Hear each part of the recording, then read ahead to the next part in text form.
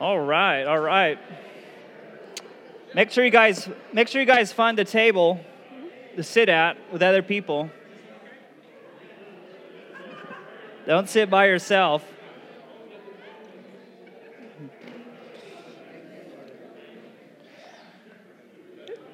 Hey, let's just show some thanks and appreciation for those who cooked the food, for the worship team.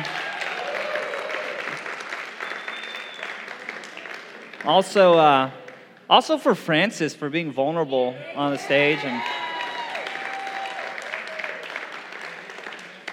it's always powerful when someone shares their story and is willing to share their not only the good but the heartaches, because I think that's why we're here, to share in one another's burdens. And it also reminds me that salvation isn't just about fire insurance. It's also about becoming a whole person and being mended and healed of just stuff that we go through in life. And so that's what God wants to do. And it's just so hard, the difficulty of really trusting God with our heart.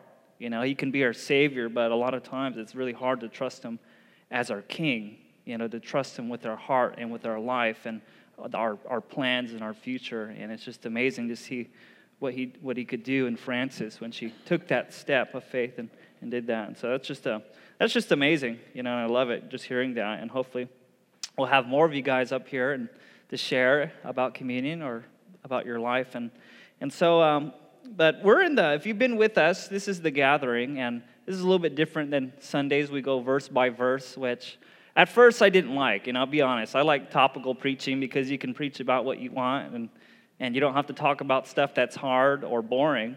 But the thing is that when you go verse by verse, you can't avoid certain topics. We've had some very hard topics that we talked about on Wednesdays, some awkward topics, but it's in the Bible, and it's very important. It's easy to just talk about the good things, but tonight especially, we're going to be talking about something that is kind of controversial, if not dividing in the church. We're talking about spiritual gifts, and the two gifts that Paul is speaking about is the gift of tongues or languages and the gift of prophecy. And those two things are kind of heated between charismatics and some evangelical circles which don't believe in the manifestations of the Spirit in modern day times. They believe that it ended after the original apostles. Now, hopefully we're going to open up the Word and kind of see for yourself what you believe, what you've experienced, and to see what's right. And unfortunately, I have to say this, is that, you can pretty much open up the Bible and make it agree to whatever you want to say. There's a lot of people, you go on the internet or whatever, you can find any kind of verse to make it agree with your viewpoint, but hopefully that we would be people under the Word who revere the Word, and we're not going to throw our biases in it, which is difficult. And so tonight we're talking about some of the gifts. And if you were here for Randy's sermon, he touched on some of the gifts. He talked about, I think I have a slide, there's gifts of wisdom, there's knowledge, faith, healing, miracles, prophecy, discernment, tongues, and interpretation. And like I said, we're going to talk about the prophecy and tongues tonight. And hopefully, as we've been talking about gifts, this might seem a reiteration of what we've already talked about. Dustin talked about gifts. Randy talked about gifts. Hopefully, you know by now whether or what spiritual gift you have. And if you don't know what your spiritual gift is, hopefully you've kind of begun a process where you're asking God or asking other people what your spiritual gift is, because the importance is that God gives us these gifts in order to bless one another, in order to bless the church, and even to bless ourselves. And so that's important. And I think the question tonight that I want to specifically focus on is, how are you using this gift in order to strengthen and to build the church? Paul's going to focus a lot, very heavily on that. And so if you want to stand with me just to revere the Word, and we're just going to begin. And we're in chapter 14. Chapter 14, verse 1. And Paul writes, "So above all else, let love be the beautiful prize for which you run. Let us pray. Father, we thank you, Lord. We thank you that we can come here once again, that we can worship you, that we can be changed and renewed in our mind by your word, Lord. And I pray that tonight's word would strengthen people, that it will comfort people, that it would even challenge people where there needs to be challenged, Lord. And so let us grab a hold of it, God, and I just pray your Spirit be working here tonight. And we pray this in Jesus' name.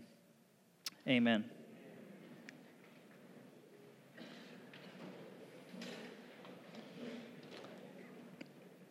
I love this other translation, this one by J.B. Phillips.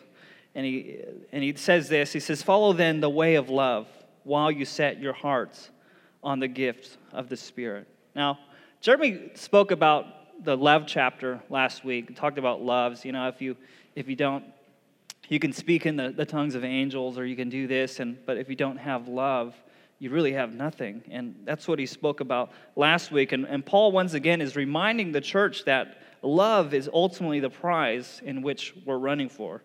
You know, the Corinthian church was a very young church, and they're very zealous. They're very excited about spiritual gifts, as you can imagine. And this is a good thing. Paul says, this is great that you desire these things. It's actually better than not desiring them at all. But we want to remember that love is our highest aim. Even spiritual gifts, which is kind of a stretch, even spiritual gifts can be misused if they aren't grounded in love. And if you want to stretch a little bit further, if you think about it, in heaven, we're not going to need a lot of the spiritual gifts. I don't think we're going to need faith in heaven.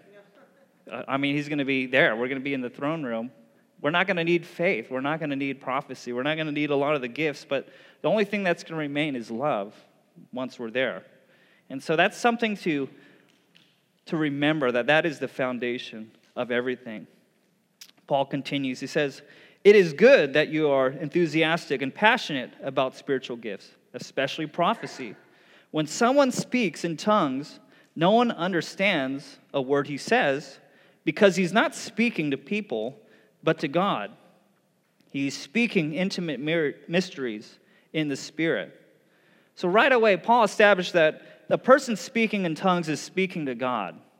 And it's a gift that's primarily God-focused. And even he says in the word that they're speaking mysteries in the Spirit. And I want to define this word because I think some churches define tongues as only an unknown earthly language, but I really believe that it includes heavenly language as well. And this is what mystery says. A mystery is outside the range of unassisted natural apprehension or reason. It can only be known by divine revelation or divine uncovering. And so if you think about it, it's talking about something that we can't rationalize, that we can't understand unless God reveals it to us. And I think the danger lies, and there's some people that think that they can understand everything. I mean, there was somebody at my door one time, and I was having a conversation with him, and he really believed earnestly that there was no such thing as any mystery that you couldn't find in the Bible. And I'm like, well, I don't know what you're talking about. It seems like the more I read the Bible, the more mystery I believe that there's in it, because I'm a finite human being. And I've come to the point where unless God reveals it to me, I'm not going to understand it. You know, I'm gonna bring my own human bias, my own human reason or intellect, and try to make the word make sense instead of allowing God to change my heart, to remove the blinders or remove the scales of my eyes so I can actually see the word for what it is. And that's a humbling thing. And so I think with tongues, that's one of the mistakes we think. And if we look at the definition of tongues, I have a definition. It's really just, you can also call it languages. It's to speak in a language that is unknown to them. You know, someone that has a gift, they have the ability to speak whether an earthly language or a heavenly language that they don't know, they haven't learned. Like I said, it's earthly or heavenly. It's used in praying to God, giving of thanks and or praise.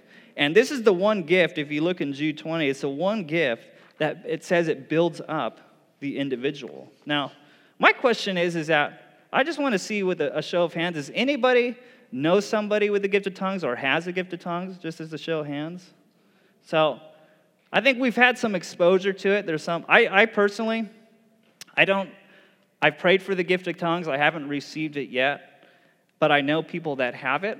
You know, I know Randy has it, J-Rod has it, Ed has it, the Kreitz who plays drums. There's people that have that gift, and I keep praying for it. It hasn't happened yet, which doesn't mean that God doesn't want to give it. It just hasn't happened yet. So I keep praying and seeking that. But if you desire a spiritual gift, if you remember James, he talks about all you got to do is ask. It was specifically about wisdom, but wisdom is a spiritual gift, and I assume that if you want a spiritual gift, all you got to do is ask. And don't just ask one time. Pray until something happens. That's my new kind of prayer motto. Push.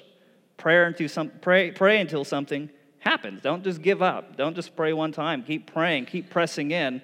Like J-Rod was saying earlier, in order to grow, you got to press into that. You got to work. You got to keep seeking, and it will be open to you. And I believe it's the same with that. Also, someone else gave me some great advice. He was saying, if you desire to seek a gift, you can ask someone that has that gift to pray for you. Because sometimes God wants to use humans, he wants to use people in order to impart spiritual gifts. It was interesting in Acts, it seemed like when they asked if they received the Spirit, and they hadn't, they would lay hands on them and pray for them that they would receive the Spirit, even though that they knew Jesus and they believed in the work of the cross. That was just interesting that they did that. Now, Paul's going to contrast tongues with the gift of prophecy, and this is the other gift I wanted to talk about. He says in verse 3, when someone prophesies, he speaks to encourage people, to build them up, and to bring them comfort. There's three things right there. Encourage people, to build them up, to bring them comfort. The one who speaks in tongues advances his own spiritual progress, while the one who prophesies builds up the church. So we see right away prophecy is primarily people-focused, while tongues is primarily God-focused. It's meant to build one's own walk, while prophecy is meant for other people. It's meant for the entire church, to build the entire church. And I have another definition for us about prophecy. It says it imparts inspired, direct words of encouragement, warning, or consolation for the present or future. It's to speak forth divine counsel. It can be for the future, but most of the time it's for the current. Example of that is Agabus, when he told Paul that he would be bound by the Jews, arrested by the Jews in Jerusalem. Also, he actually predicted a famine and warned people of an upcoming famine that the church was going to happen. And prophecy gets a bad rap because we think of like Nostradamus, we think of fire and brimstone, end times kind of weird prophecy, or the Mayan calendar, that was a big deal a while ago. And I always say, well, if they couldn't predict their own demise, they can't predict mine. And so, I don't know why people get crazy about that, but really what prophecy is for, it's for now. It's for encouragement. Verse 3 says it builds people up, it encourages people, it brings them comfort.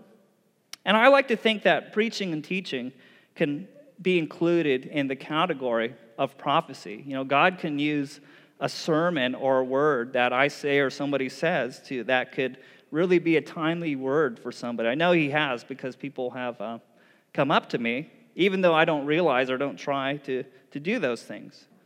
But also, I think prophecy is it spans greater than just preaching and teaching. There's some people that have really phenomenal gifts of prophecy and being able to tell people a message from God or a timely word to somebody who really needs that. So it's an amazing gift, and that's what Paul is talking about, because he's saying to the young Corinthian church that prophecy has a greater value than tongues. In verse 5, he says, I would be delighted if you all spoke in tongues, but I desire even more that you impart prophetic revelation to other people. Greater gain Greater gain comes through the one who prophesies than the one who speaks in tongues, unless there is an interpretation so that it builds up the entire church. My dear friends, what good is it if I come to you and always speaking in tongues? But if I come with clear revelation from God, or with insight, or with a prophecy, or with a clear teaching, I can enrich you. My question is has God ever used you to speak maybe a timely word to somebody? Has God ever used you to encourage somebody in a time that it really mattered? And it doesn't necessarily always have to be a life and death situation. I think even some words of confirmation are very helpful. But Paul, that's what he's saying. He wants them to desire not only the gift of tongues, but prophetic revelation, because it builds up the church. He wants everybody to prophesy, and he doesn't have any problem with the gift of tongues. In fact, he encourages it in the Scripture. He doesn't want to diminish it. The thing is that he just wants the proper use of it in the gathering. If everyone in the congregation is speaking in unknown languages or heavenly languages or even unknown earthly languages to them, it's going to be kind of strange or chaotic for somebody that walks into the room and doesn't understand exactly what's happening. If you ever been in a foreign country or spent time in a foreign country or even just visited, if you've ever been in a room full of people that are speaking another language than what you speak, it's actually very disorienting and very overwhelming. It's kind of almost stressful, I would say, because you have no idea what is going on, and your mind is trying to figure out what is happening, but you have no clue or reference to what is happening. But on the other hand, prophecy, it's going to bring greater gain to the entire church, what he writes, unless there's an interpretation for the one speaking in tongues. Now, you have to think that Paul's role as an apostle, it was to pioneer and establish the foundation of the early church. And it's interesting, I just kind of hit me that it's interesting that he places greater value on prophecy over tongues. I want to understand why. But we have to remember that his mindset as an apostle, a missionary, and a pioneer was that he wanted to win as many people over to Christ as possible. And therefore, he encouraged the gifts, people to seek the gifts that would be used to help establish and to strengthen the church. Now, sometimes as humans, we want to seek the gifts that are attractive. Maybe it's not tongues for us, because honestly, that might confuse us or we have no idea about us. But sometimes it might be a gift of worship or to be able to stand up here and to preach or some kind of visible gift. But Paul is actually saying that the gifts that are used to build and strengthen the church are much more valuable than simply ones that seem really fancy or seem really cool. The gift of tongues would be kind of cool. Wouldn't it be cool to speak a heavenly language or to pray in a heavenly language? I think that would be pretty amazing. It'd seem pretty enthralling, especially if you're a new believer. But he's saying the gifts that are used, the ones that are great, are the ones that are used to build and strengthen the church. I just thought that was interesting from a perspective of an apostle who his whole life was to build the foundation and establish the church. And so I can see why he says that. But he also touches on other gifts in verse 6, other than prophecy. He talks about the gift of revelation. If you look, verse 6, revelation or knowledge, which means an uncovering or unveiling, somebody that has the ability to uncover, unveil truth to people. They might be able to unlock a mystery that God has shown them and be able to share it with somebody else. And that word is used for the unveiling or mystery of Christ. We also have the gift of insight he talks about, which is wisdom. Wisdom is the application of knowledge. This person knows the mind of the Spirit. They receive special insight, wisdom, that can be applied to a specific need that arises in the body, or an individual that can bring great understanding or resolution to a problem or arise. We see an example of that in Acts 6, where there was the issue of the Greek widows being neglected, and they decided to choose 7 deacons. Also, Daniel. We just went through the book of Daniel. He was a man of great wisdom and he could navigate the courses of the king's affairs of life. Also, prophecy, direct words of encouragement, warning, comfort. We went over that. And lastly, teaching, the gift to clearly instruct and communicate knowledge, specifically the doctrines of the faith and truth in the Bible. These are all the gifts that can be used to build the entire church. So he includes other ones other than just simply prophecy. In verse 7, Paul provides a further explanation on the use of tongues, and he uses this music illustration. Verse 7, he says, similarly, if musical instruments such as flutes or string instruments are out of tune and don't play an arrangement clearly, how will anyone recognize the melody? If the bugle makes a garbled sound, who will recognize the signal to show up for battle? So it is with you. Unless you speak in a language that's easily understood, how will anyone know what you're talking about? You might as well save your breath. How can anyone know what song is being played if an instrument is out of tune or if it's not being played correctly? Think of an orchestra or maybe a concert, and if each member were playing whatever they wanted to play and they didn't follow suit or if they weren't paying attention to the conductor and they just did what they want, how will the audience or how would anybody be able to know what they're playing or be able to benefit or even join in from what they're doing?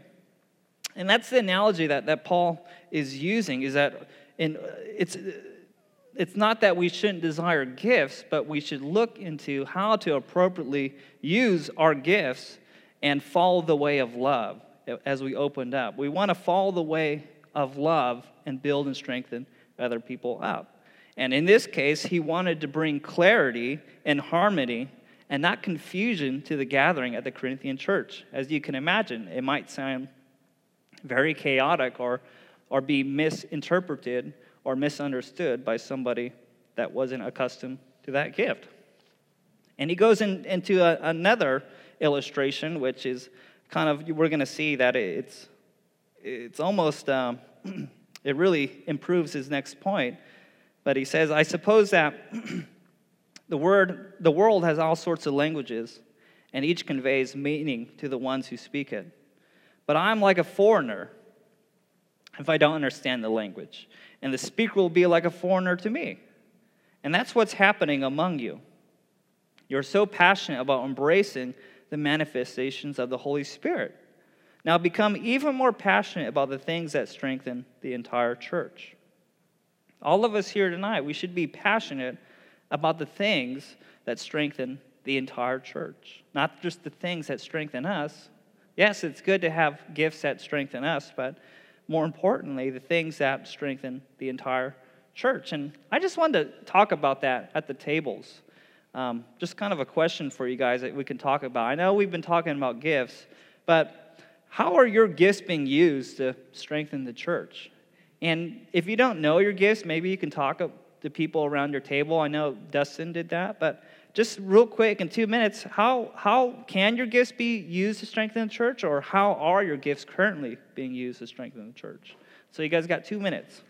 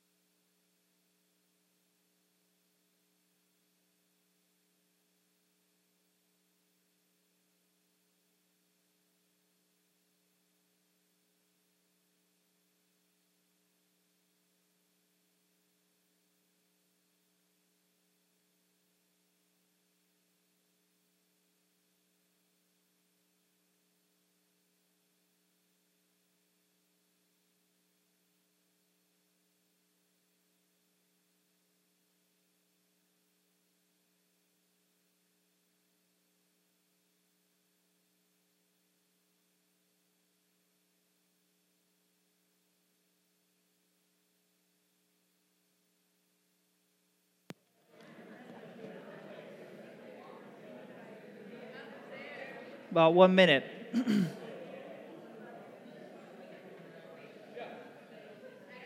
Yeah, 1 minute.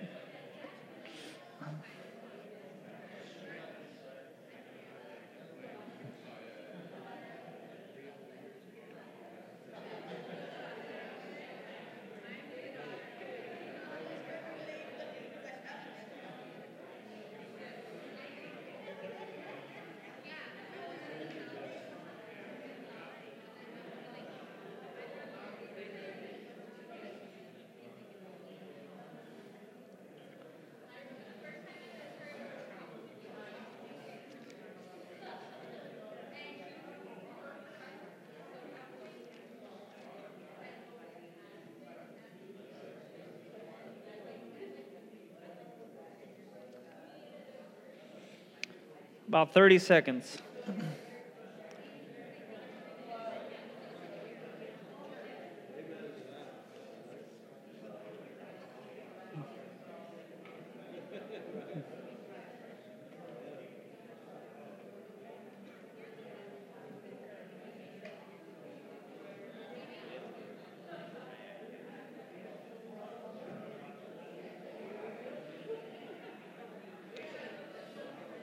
All right, you guys can begin to wrap that up.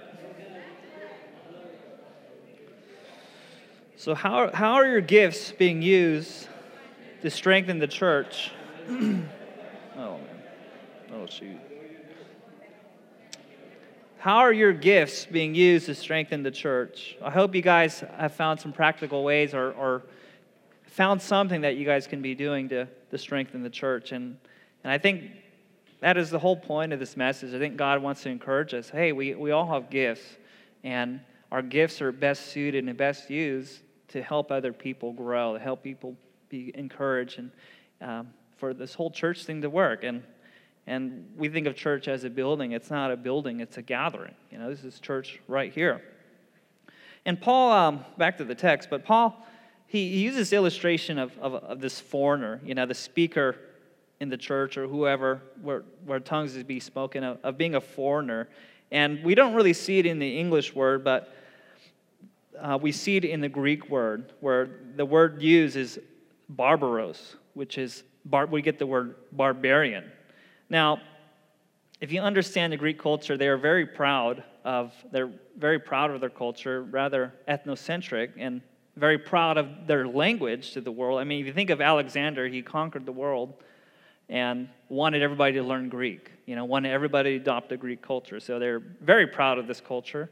And they coined this word barbaros because that's what they heard when other people spoke to the Greek mind. You know, the Greek language I was listening today is very fluent, it's very flowy, it's almost very melodic, and it sounds very nice. But these other non-Greek languages sound very barbaric, and that's what they heard, barbar. If you think of Germanic languages or different tribal languages that people spoke, it sounded harsh, it sounded brutish, barbaric to their ears. And Paul, that's what he's using when he's explained this to him. He's like, don't you realize that you guys are sounding like barbarians to an outsider, which is kind of almost offensive to a Greek because they think that they're the ones that are cultured. And so it's like, you know, it's like them going to a church and seeing this, you know, if they have this picture. It's like, which, that might freak people out, you know. It doesn't freak me out. I like Conan. But to see a guy that is out of his mind and swinging a sword and yelling, that might freak some people out. And so he wanted to get their attention, and I think he does. But moving on, Paul gives a practical insight to the gift of tongues. He wants them to understand. Great to seek the gifts. I want you to understand the gifts even more. Verse 13. So then, if you speak in a tongue, pray for the interpretation, to be able to unfold the meaning of what you're saying. He says, it's great that you speak in tongues. Pray that it may be interpreted so you can share it for everyone. Verse 14, he says, For if I am praying in a tongue, my spirit is engaged in prayer, but I have no clear understanding of what is being said. So here's what I've concluded. This is important. He says, I will pray in the spirit, but I will also pray with my mind engaged. I will sing rapturous praises in the spirit, but I also sing with my mind engaged. Otherwise, if you're praising God in your spirit, how can someone without the gift participate by adding his amen to your giving of thanks, since he doesn't have a clue on what you're saying? So this is kind of unusual, because I was reading this, and he was saying that he prays in tongues in the spirit, and he also prays with his mind. And that's kind of out of my league. And it also says he sings in the spirit and also sings with his mind. It's kind of a mystery, but I think he hits it on the head in Romans 8:26. He says, in the same way, the Spirit also joins to help us in our weakness, because we do not know what to pray for as we should, but the Spirit himself intercedes for us with unspoken groanings. And I think that's what he's trying to talk about, is that we all have the Spirit inside of us. And there's times where in life or with other people that we're completely overwhelmed and at a loss for words. We may not even know how to pray or what to pray for. It could be a situation that you're in, or situation somebody else is in, and it's just we don't know what to do.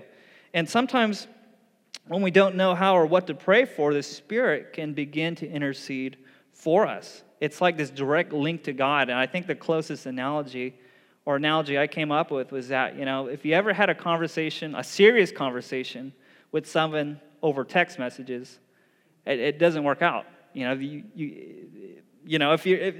you want to have a serious conversation with someone, then pick up the phone and call them. And it's going to be a lot clearer. It's going to be a lot more direct, and there's going to be less confusion. And I think that's kind of the analogy I get, is sometimes our mind doesn't know what's going on, how to pray, but that doesn't mean we can't have the Spirit almost pick up the phone and dial straight to God, so that it bypasses our mind and goes straight to God. And I think that's what he's kind of talking about. And for those who, or most of us whom that's kind of over our head, it's like, wait a minute, he's praying, the Spirit's praying, and he's praying at the same time? That doesn't make any sense. But I think something that I've been practicing is that I've been asking more to the Spirit how to pray or what to pray, when I feel lost or when I'm out of words. And let's just face it, most people that pray out loud, after 30 seconds, we run out of things to pray about. And I think it's great exercise to really ask, like, God, what should I pray for? How should I pray? Should I pray for this person, or how do you want me to pray for this event? And I think that's kind of the baby steps in the beginning of learning to do this and learning to be in accord with the Spirit. It's going to be a lot easier just having the Spirit pick up the phone and convey the message, rather than us fumbling around trying to text something that doesn't make sense. And also, if you're gonna call people, you don't need to text people if you have something important to say. That's kind of a pet peeve of mine. I don't like texting very much, because it always seems like it causes fights or misunderstanding. I don't really like talking either on the phone, but that's a personal problem right there. So I don't like phones in general, so we don't need them.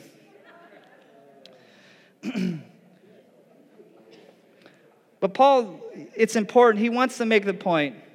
Our mind should be engaged. Our mind should be engaged when the Spirit is praying, or when we're in church.